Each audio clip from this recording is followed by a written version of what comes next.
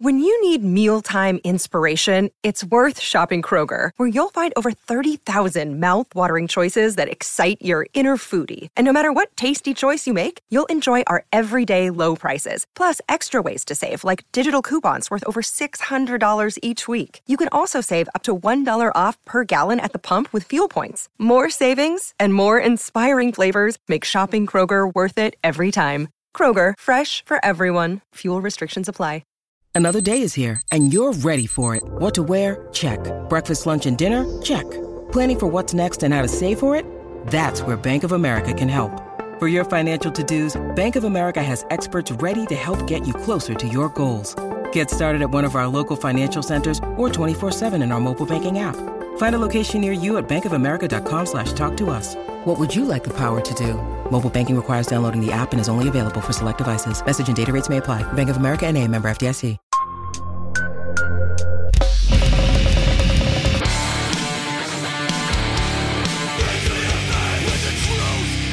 Welcome to the Punk Rock and Beer Podcast. Really quickly, before we get into this episode, I wanted to mention my Patreon. Patrons get all of the podcasts a week early. I do giveaways, I do some other stuff, but most importantly, if you want me to review your music or artwork or anything else, Patreon is the way to do that. Every month, I do a call for submissions. All you need to do, if you want me to review something, is just post it in the comments of that post. Then I will review it live on Twitch for the hundreds of people that tune into every stream and post it on Patreon for everyone to check out. All you need to do is just join at the $10 and up level. Stay tuned for that post, and you are good to go. So if that sounds cool to you and you want me to review your music, artwork, or anything else, hit the link in the show notes for this episode. And thank you very much to everyone who supports over on Patreon. Johnny, Frank, welcome to the podcast. Thank you for making time for this. I saw on your Zoom, it says John Frank. Is this like, if you've been childhood friends with somebody, you're like, hey, Bobby. And he's like, actually, it's Robert now. No, the second people start calling me John is when I know I've lost my soul. But yeah, it's my name on my birth certificate, so I guess I got to go with it sometimes. Got it. Well, I like to start with something a little bit spicy so that people will keep watching. Oh, I've told this story before, and I'm pretty sure I told you, but I'm going to say it again because it's a good one.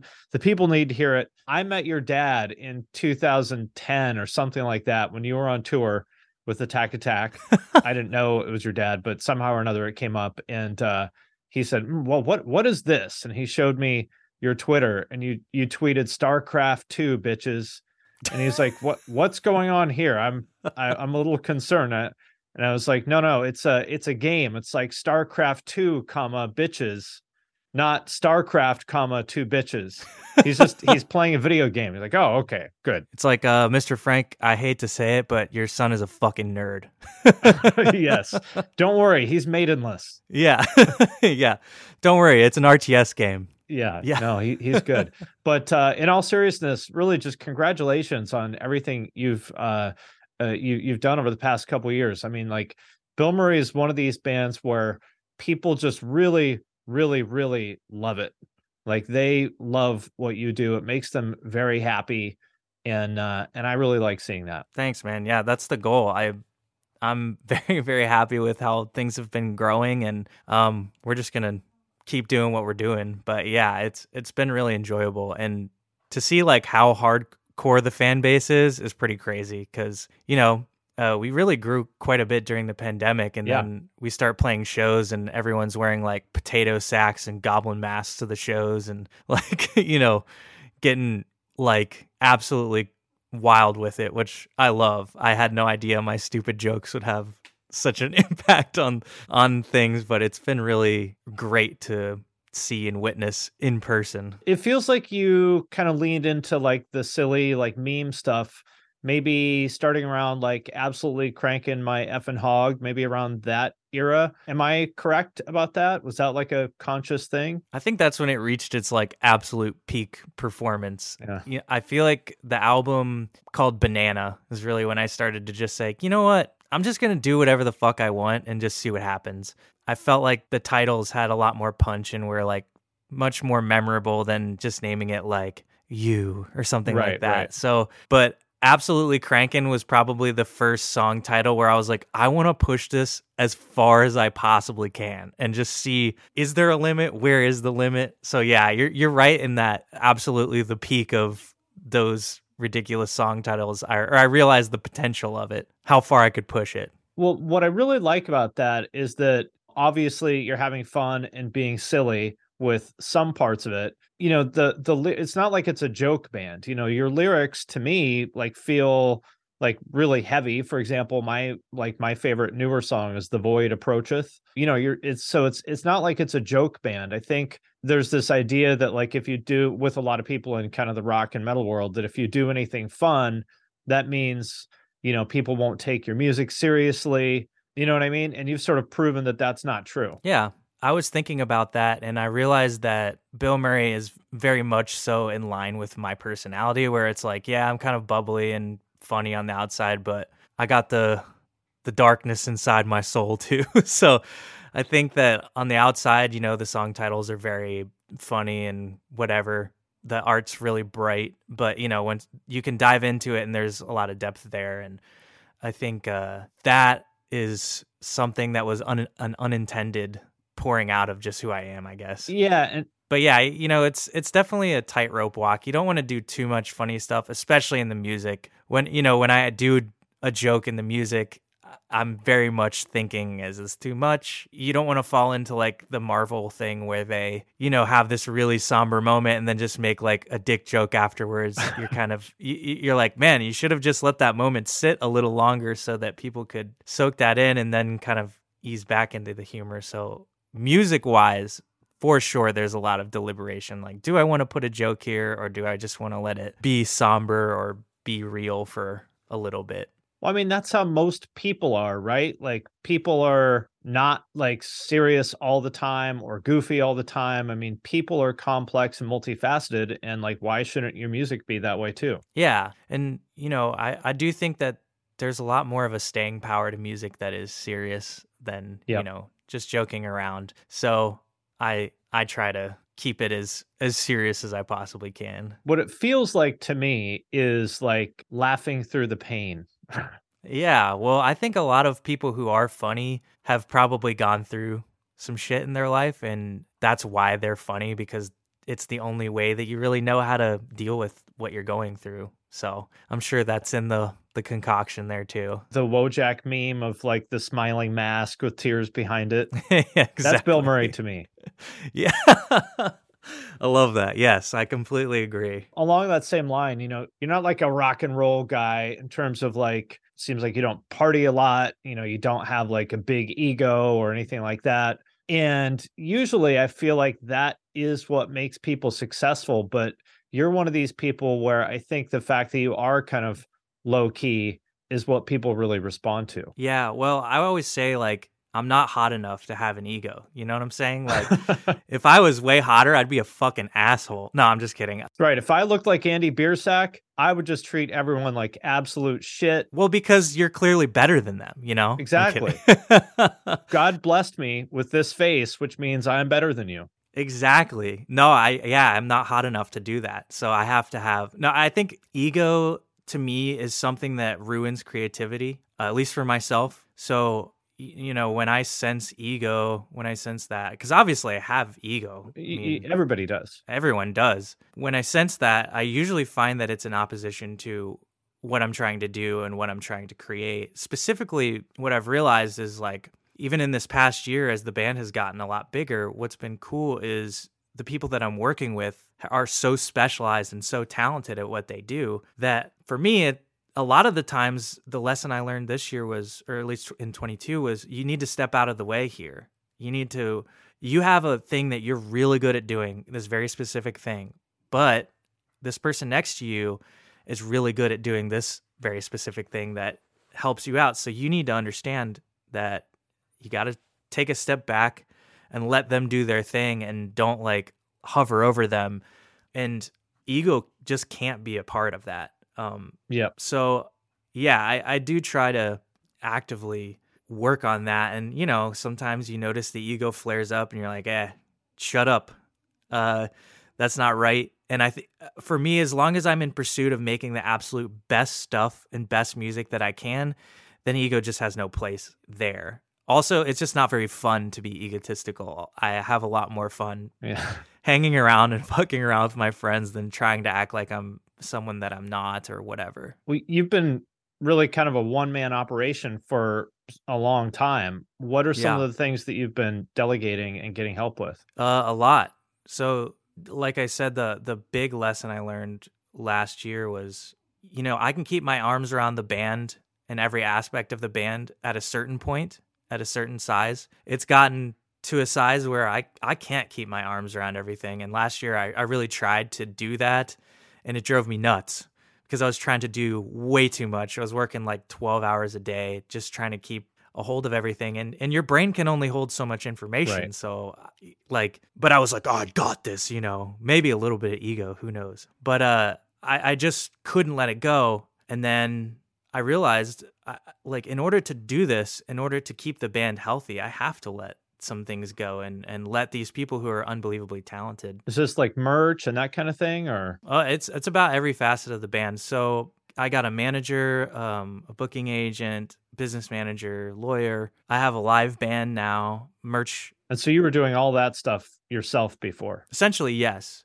And even on the live aspect, I was teching the band. I was right. No, I'll tune your toms. Yeah, I was essentially like tuning everything, setting up guitar strings, all that stuff. And but when you have Josh Manuel in your band, just let him do his fucking thing. Well, once he got in the band, I was like, I don't need to worry about this at all. There's nothing you're going to do with drums that is going to be better than what he would do. Fuck no. And so, it was great because that helped me learn Josh is in the band. He is the best drummer. Like in my mind, he's the best drummer. He's my number one pick. And then we get Reese in the band, and he's, in my mind, my number one pick for guitar. So I'm like, I no longer need to worry about that. Gabby and Kat, saxophone and then bass and keys, they're now so good and so specialized at what they do that I don't need to worry about those things anymore. And now I can just walk out on stage knowing that in my mind, I have the best live band that exists. And I can just have fun and do my thing, which is, making poop jokes on stage, which is really my specialty and why God put me on this earth. So we all have a gift. I was born to stereotype. That's my thing.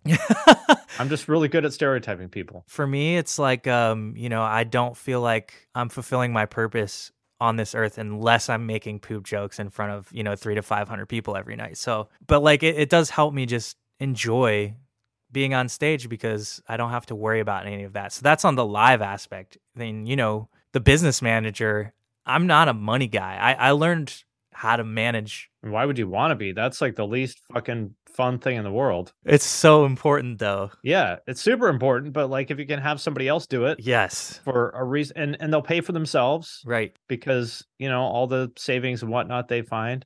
So the ego thing is interesting to me because on the one hand, to be a good musician or creator or athlete or anything like that, you have to believe in yourself, and you have to believe that I have a vision and I want to bring that vision to life. That's a necessary thing.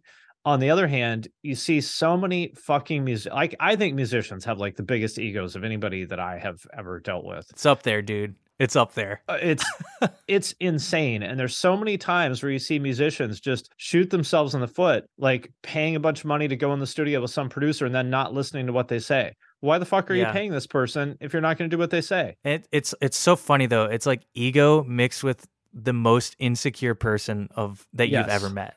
That is yeah.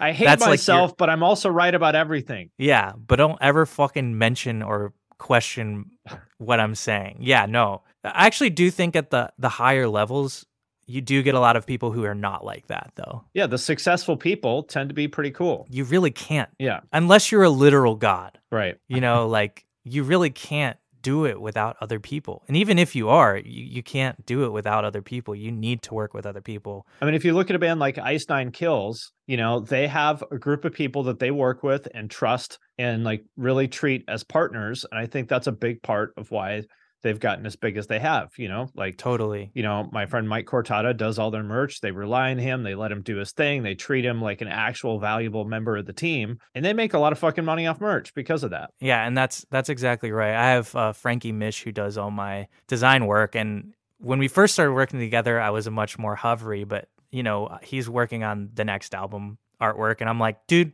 here's what I want, and I'm just going to trust that you're going to do a great job, and I'm not going to hover over you, and I know you're going to crush it. And then, yeah, legitimately, if I didn't have Will Carlson working with me, this band would be nowhere near as good as it is. He's one of those guys that's just so good at his job. I'll be sending mix notes to him, and it'll just be, make something cool here.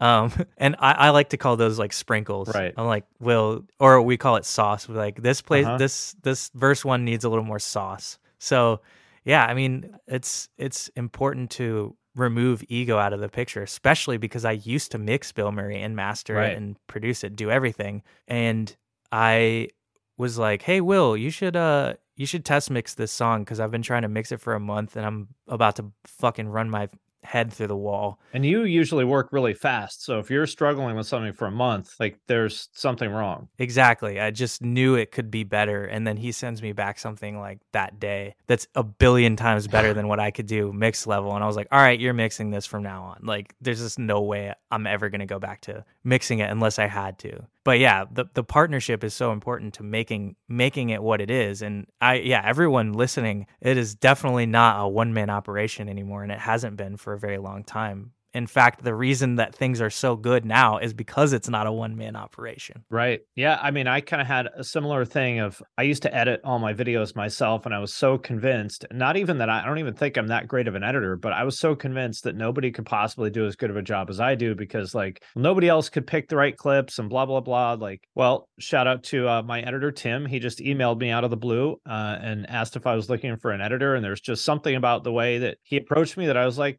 let's try it. And lo and behold, he does a way better job than I did. Yes, that's awesome. It's so important. And he can spend all of his time focusing on editing, and you can't do that. Right. And that's even if you were a better editor. I learned that from Mr. Beast. But even if you were a better editor, you don't have the same amount of time to spend doing that and focusing on that as he does. As I'm sure you've gotten a lot more busy too, because you've grown a ton. Yeah. You have like a couple channels, and you stream and do all that, right? Yeah, it's amazing. It's and again, I had somebody shout out to my friend Jarrett, who helped me set up Twitch and edits all my second channel videos. Again, like I wouldn't have done all that stuff if I didn't have help. So the lesson to me for anybody listening is like, if there's people in your life who are asking you to help, who are good at what they do, say yes and trust them. And if it doesn't work out, then it doesn't work out. You'll be back where you started. Yeah.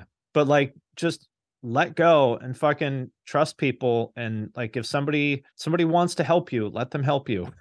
Yeah. People just won't get out of their own way. Yes, I agree. And even on that topic, like I wanted to ask you, I feel like when we did the last podcast was before, I mean, social media has completely changed. Yeah. It was December of 2019 was when we did our first podcast. Yep. Almost 3 years ago. Your kind of format was, 10 to 12 minute videos on YouTube. And things have changed so much where it's, Reels, Shorts, and TikTok. But I wanted to know like how you've kind of shifted your focus, or have you changed really your kind of strategy on what you're doing? Or I don't think that I am good at I could be good at those like short form kind of things if I wanted to, but I don't like it. And so, I mean, I do some of the Reels and TikTok stuff, but it's just not my emphasis. What I've decided to do is really like double down actually on long form stuff. Cool. Because I think that's what I'm better at. And that stuff's not going anywhere. So for example, like Twitch, I started doing that about a year and a half ago. I only do it twice a week, but still that's 6 hours a week. And then I chop up all the highlights of that and put that on my second channel. And so now I'm publishing, and the second channel videos tend to be 15 to 25 minutes long, 3 or 4 times a week, plus a podcast. So I think the lesson to me is like, you should really focus on what you're good at. You're telling me not to chase trends, dude?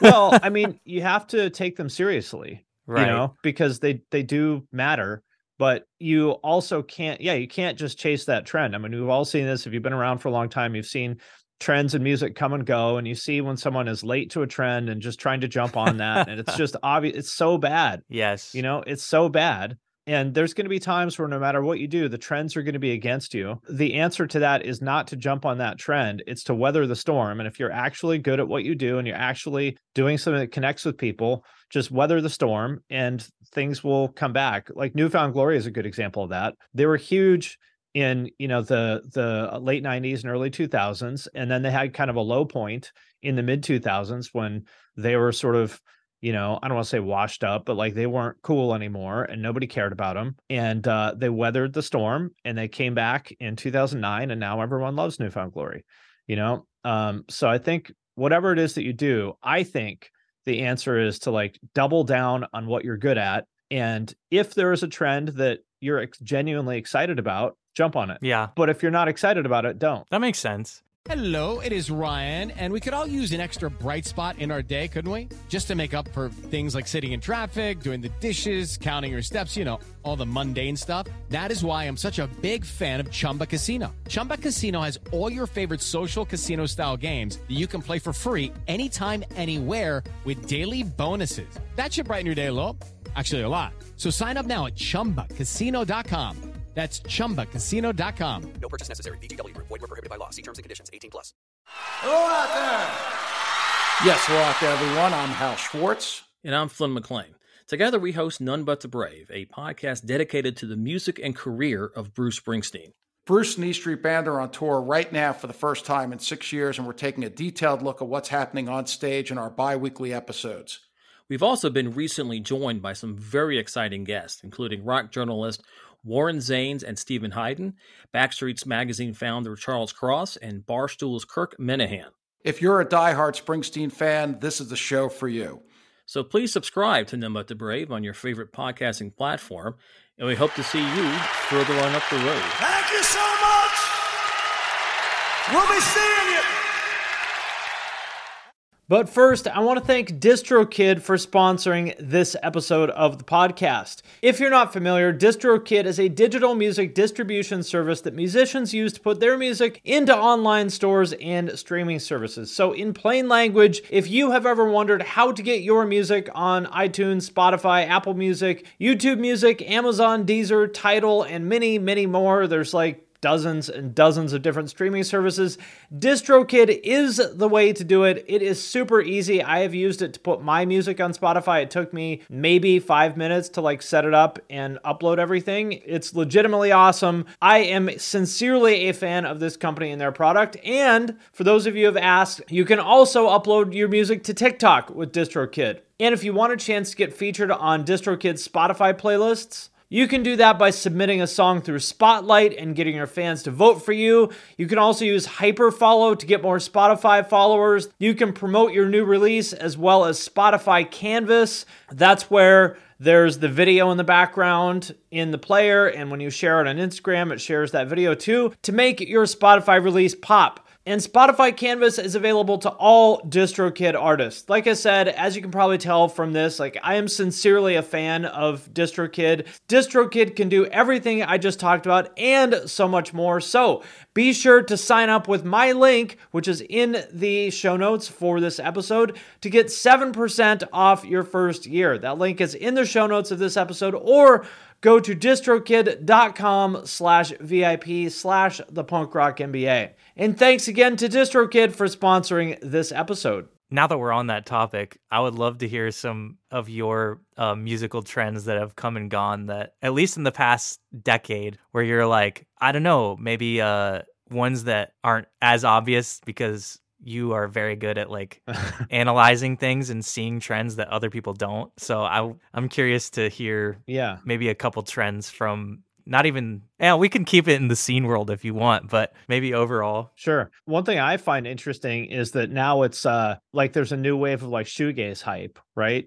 People are all into that stuff. And I remember the first wave of shoegaze revival hype in 2015? Maybe even a little bit before that, when Title Fight. Yeah, when they started getting big and stuff. That fucking album is so dope. What's it called? Hyper Night? It's great, but that trend fizzled pretty quickly. I feel like by 2017 it was gone. Totally gone. Turnover was another really good one. That's so true. There was the shoegaze, but also that kind of grunge revival too. Yep. Damn. Yeah, I haven't even thought about that. I was actually going through my old Spotify Wrapped playlists, and like 2016, 2017, it was all that stuff. Yeah. I'm like, damn, I don't even listen to that at all anymore. Yeah. And not that stuff was bad or anything. No, it's great. A thing that came and went, and it seems like it's coming again, and it'll probably go again. Another one would be the 2013, 2014, like Tumblr pizza pop punk, like Real Friends and the Wonder Years and all that kind of stuff, which the story so far, would fit into that. And I love that stuff. That was like, I mean, I was obviously a lot older than those people, but like, I just thought it was a really cool scene. It was like, it's very wholesome. It wasn't too edgy. It definitely captured my attention. Like, I think I only listened to the story so far for like a year. So you're the ultimate trend hopper. I approach trends for sure. Lo-fi was a big one. You were on the dubstep program? Oh, of course, dude. You were the leader of the dubstep program. The dubstep gold rush? Yes. I definitely heard dubstep and I was like, this has to be, a part of what we're doing. But I try now when I see trends. But it sounded great. I mean, like, I think you do a really good job of incorporating stuff like that in a way that feels like, it doesn't feel like it's hopping on a bandwagon. It's like, oh, This is a new thing to play with. I view trends as seasonings. Yeah, exactly. Like with Bilmuri specifically, it's always going to be drum, bass, guitar, vocal, always. But the different synth sounds I use and song structures and stuff like that are always going to be kind of changing depending on what I'm interested in the moment. And if it's a trend that I enjoy, I will definitely use that as like a flavoring. But I never want to like jump, fully invest into that stock, so to speak. But like, I could see you doing a reggaeton song and it wouldn't be weird. Who knows? Maybe not like straight up reggaeton, but like you could have like some reggaeton elements in a song, and I think that would totally like that would make sense. Yeah, I definitely use that beat a ton because it's amazing. But yeah, I mean, it really is like whatever I'm interested in.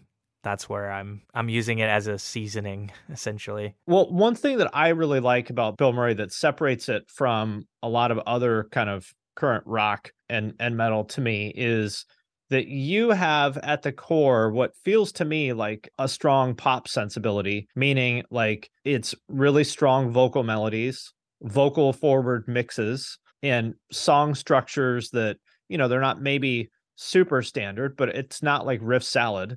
At the end of the day, to me, it is like twisted pop. Mm-hmm. What do you think about that? We call it heavy pop. Okay, there we go. It's like pop with like it's pop for someone who has ADHD. Yes, because I think that heavy music is the most exciting music to me. It is just someone's yelling on a microphone, everything's loud as shit, and I use that a lot to interject an energy that really doesn't exist in pop music. Right. Well, and I love it. And live, it's like, it is, if it was just the pop part of it, it would not be nearly as enjoyable as if, it's like, this is a pop song with a riff, at the end that has like China. Right. So yeah, I think that was the scene I grew up in, and I will forever be using elements of that, that type of music, because those shows pop off harder than any other show. I call it heavy pop, essentially. But the specific thing to me, I guess, that I've really become aware of in the past several years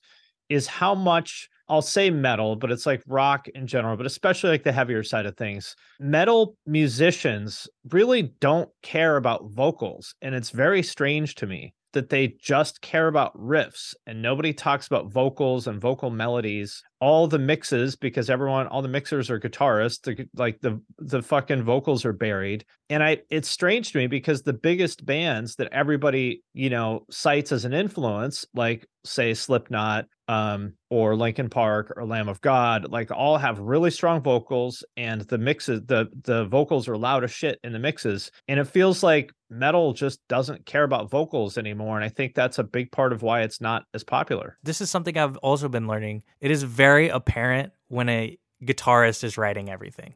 Yes, exactly. And I never really noticed that because I don't really listen to metal a ton. Yeah. But when I go back and listen to metal, I'm like, oh my God, this is a minute of just guitar riffs. Yeah. Which is great if you're another guitarist. But essentially, it's like a guitarist being like, dude, look how sick I am. I'm like, this isn't even like serving the song. This is just you kind of flexing to flex. And there's no melodic part to it. Like their idea of a songwriting is to put a bunch of riffs together and then give it to the vocalist and be like, do something, whatever over this. I don't care. To be fair, if that's what they want to do, then so be it. Totally. If they want it to be like guitar centric, fair enough. But like I get pretty bored.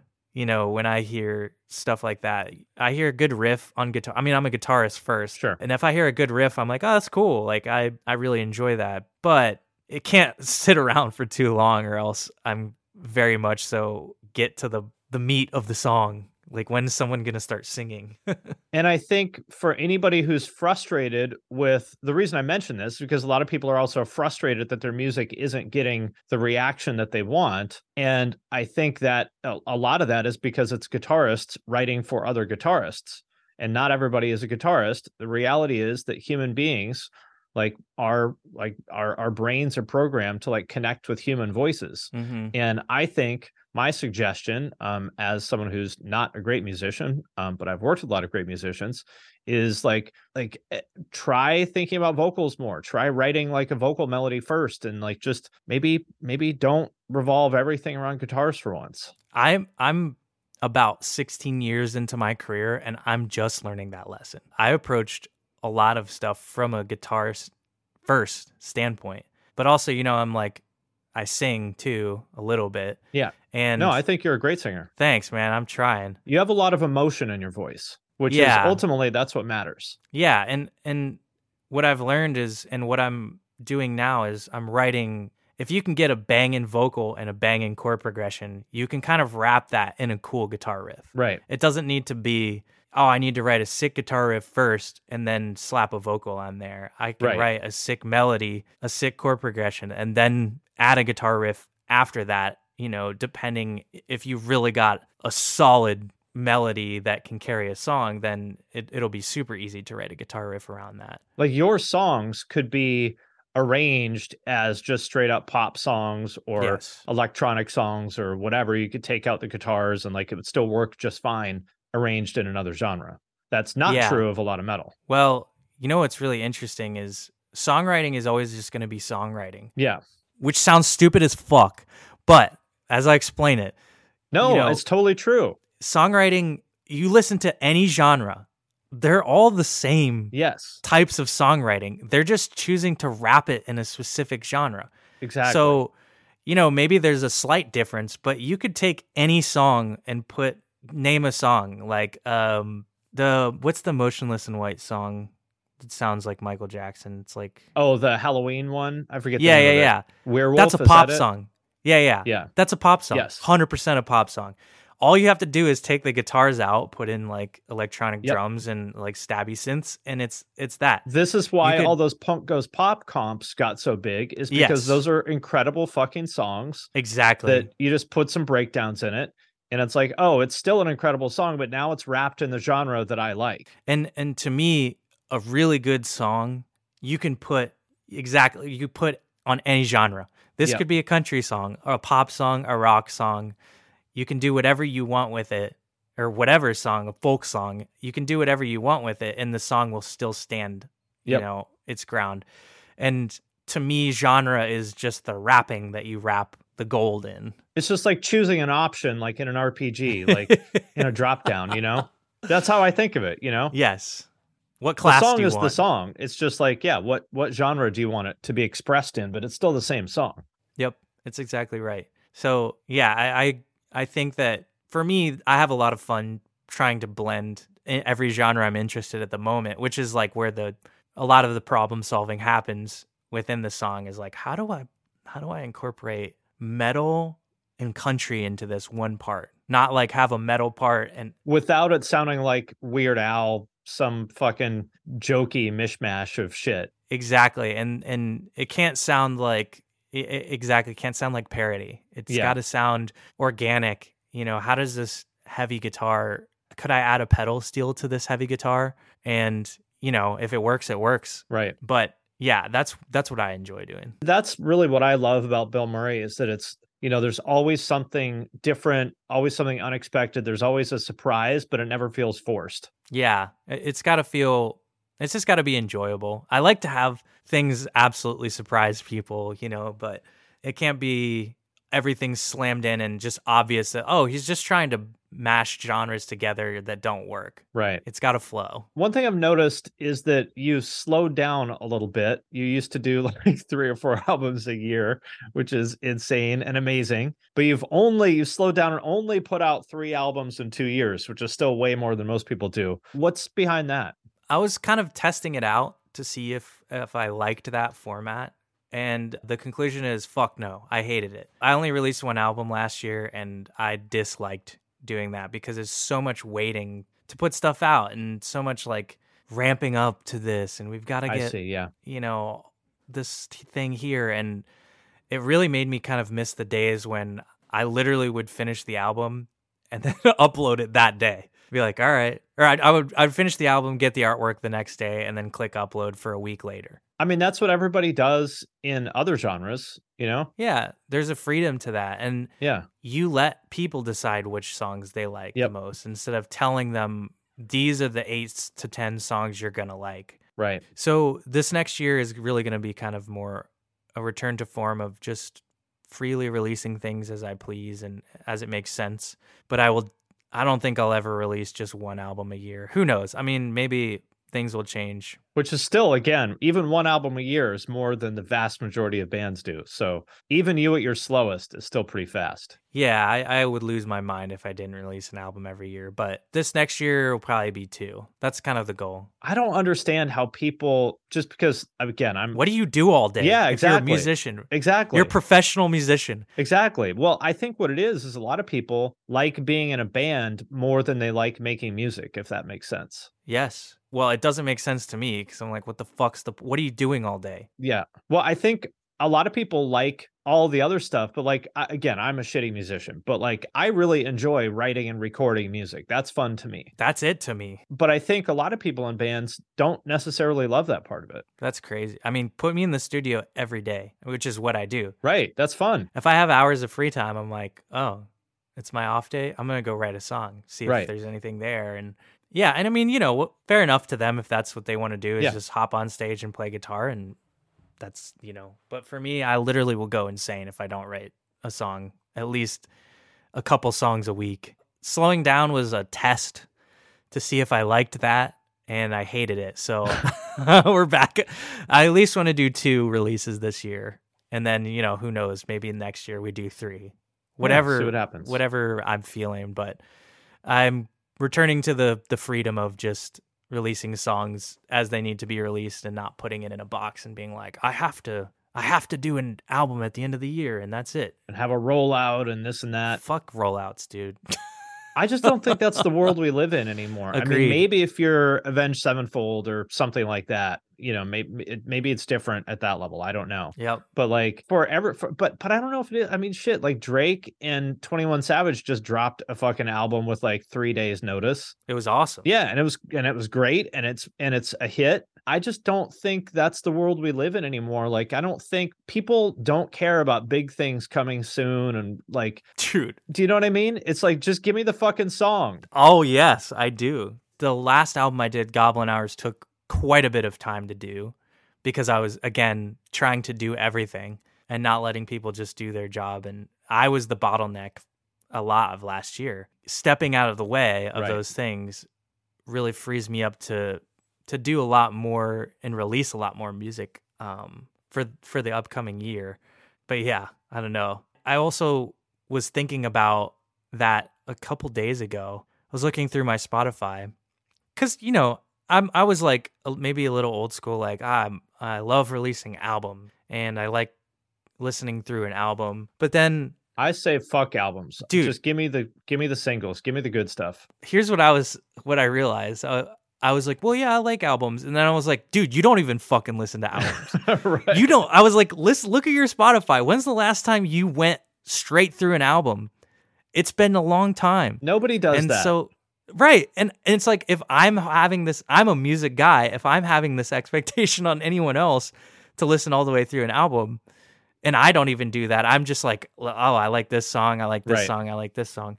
So that's kind of the approach we're taking a lot more next year, is just like, let's just release some singles, release some, an album, but like, it doesn't need to be this humongo thing where I'm like 3 days from a month from now, You have to post your trailer with some staticky, cryptic thing that's like Wednesday. God.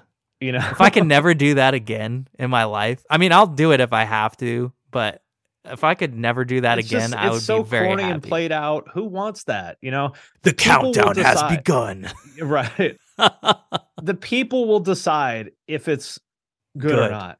Exactly. They will, and I don't think there's any correlation between like how much time and energy you put into your rollout and how successful something is, because we can all think of plenty of bands that just busted their ass trying to do this elaborate rollout and nobody gave a shit. And then we can think about stuff that you just put it out on, MySpace or YouTube or something, and then it blew up and you're like, oh, I wasn't expecting that. Yes. Yeah, I agree. There's so much, such an inefficient use of time last year where I'm like, fuck. Like, I can't believe I wasted so much time on that shit. Like, I could have just done this and it would have been better. Well, it's interesting to hear you say that, because I think of you as being really the template for like how to do things the right way, which is you just have like a constant stream of stuff coming out, whether it's music or just silly memes or videos, or like you're always putting out something creative. And I think of it as like, to me, the model is not like, oh, let's wait for this album. It's just like, I want to follow creators and I would call, musicians or creators to me. I want to follow creators who make cool shit and just see what they're putting out on a constant basis. Does that make sense? Yes. The thing that I've thought a lot of recently is I don't want music to become content, essentially, where it's like, but I think there's a balance there. Like, I don't want to just shit music out to shit it out. Yeah. I really want to like care about it and enjoy it. And I don't want it to be viewed as like an Instagram post almost, where it's like, oh yeah, like we got another song, I guess. Right. But at the same time, I don't want it to be so sacred that I'm, I have this really boxed in view of it and it needs to be this way and there needs to be a rollout. I hate that shit too. But I worry about it being like, oh, you release a song and whatever, and there's another song, whatever. And it's like the balance that you kind of have to find. And like, I forget if it was Lil B or Soulja Boy. One of them released like 35 mixtapes in a day. Yeah, I think that's a little too far for me on one side of the spectrum. Whereas I don't want it to be viewed as just content, like, and I don't want to view it that way. I want to view it as like I'm doing my very best to make the best stuff that I can, and it's gonna come out, as soon as it makes sense. But I've gotten fast at doing that, and then I can definitely up the pace back up again because it's just a lot more fun that way. And you let people decide what they like, because you have no idea. Like, the song that I dislike the most on this, I mean, I didn't dislike any of the songs. I fucking love every song on my last album. But the song that I found myself listening to the least became very popular. And I was like, all right, fair enough.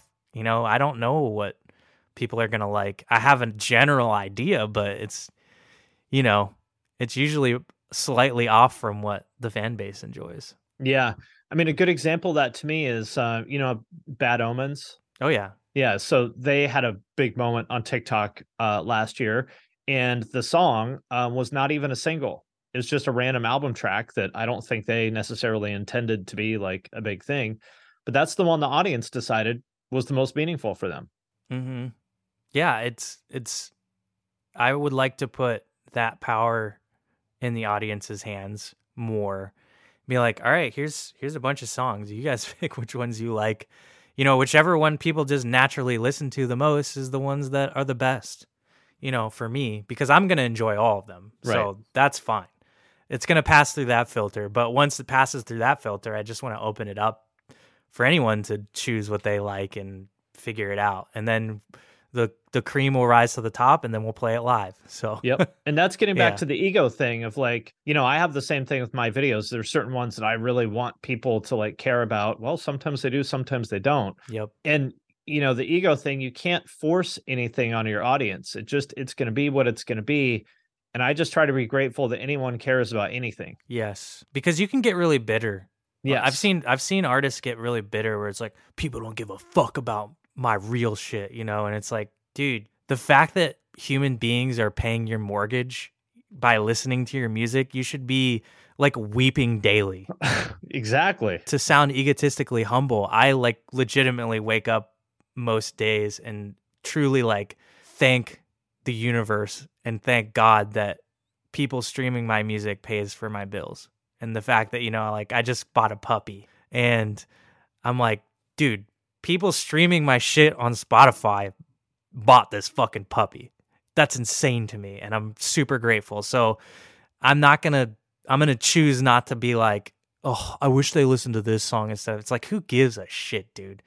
The big thing is covered in the fact that you are able to live on this planet doing what you love. And so, yes, that is the perspective I very much have. But I can see and I do see a lot of artists get really bitter at that. Yeah, I mean, I've gotten that way sometimes, and I really try to check it whenever I see it coming up, because it's like, you can find fault in anything in this world if you want to, but they can always be better or worse. Right. But what's the point in that? Like, you're not going to make yourself happy by like, yeah, well, I know I'm blessed to make a living, making music or videos or whatever, but like, okay, well, you just ruined something amazing for yourself. Congratulations. Yeah. Human beings are so good at doing that. Like, I definitely think it's like a very kind of garden thing where you got to weed the garden every once in a while of those kind of shitty attitudes. I noticed like at certain times on tour, I would notice things like that, where maybe like we'll go to a venue and I'd be like, oh, dang, they forgot our carrots on our rider. I'm like, shut the fuck up, dude. Like to myself, like, do you know who I am? Oh God. I luckily have not done that, but like, I'll just be like, oh, I want to do that sometime. And they'll be like, no, should I? And like, no, I was think just so. wondering. Never mind. It's not like I care, but yeah, it's definitely like a thing you got to kind of pull those weeds out where you remember how good of a spot you have. And yeah, there's the little things you could find to bitch about in any situation, but yeah, I'm very grateful for sure. And pick whatever fucking song of mine you want to listen to. I'll be happy that you're listening. Great. Well, I think that's a good note for us to end it on. Thank you very much for joining me as always. And congratulations on all your success. I think it's super inspiring and I'm really excited to see what's next for you. Dude, thank you so much. I appreciate you having me back on again. This is awesome. Anytime. All right, my friends, that does it for this episode of the podcast. If you made it this far, thank you. Thank you for listening. We sincerely appreciate each and every one of you. If you want to help the show, there's a couple things that you can do. First of all, share it on social media. If you share it, tag us, tag Finn McKenty, that's me, and tag Deanna Chapman, that's a producer. Second thing you can do, if you really, really, really love us and really want to support us, you can support us on Patreon. There's a link to that in the show notes. You can leave a review on Apple Podcasts or wherever else you're listening to this, or you can do none of that. And you can just sit at home thinking about how awesome this podcast is. That works too. Again, thank you very much to each and every one of you for listening. We sincerely appreciate it, and we'll see you next time. It is Ryan here, and I have a question for you. What do you do when you win? Like, are you a fist pumper, a woohooer, a hand clapper, a high fiver? I kind of like the high five, but if you want to hone in on those winning moves, check out Chumba Casino. At ChumbaCasino.com, choose from hundreds of social casino-style games for your chance to redeem serious cash prizes. There are new game releases weekly, plus free daily bonuses. So don't wait. Start having the most fun ever at ChumbaCasino.com. No purchase necessary. VGW. Void where prohibited by law. See terms and conditions. 18+. This is the story of Whitney Houston. This is the story of Kurt Cobain. Of George Michael, of Otis Redding, of Amy Winehouse, of Michael Hutchence, Bob Marley. This is the story of Prince. It's a new podcast series about how they died, why they died, and why we're still talking about them so long after. It's like nothing you've ever heard before. It's storytelling. But it's more than that, because rock stars, They tell us how we feel. They change our mood. they change the clothes we wear, the people we hang out with. The way we remember things. It's them who give us those ludicrous moments, the ones where you... Jumping around, singing your heart out, feeling understood. And it's those moments we'll help you remember, the ones you're thinking about right now. That feeling. That feeling. It's coming soon from Crowd Network. Just search for Death of a Rock Star on your podcast app. And subscribe now.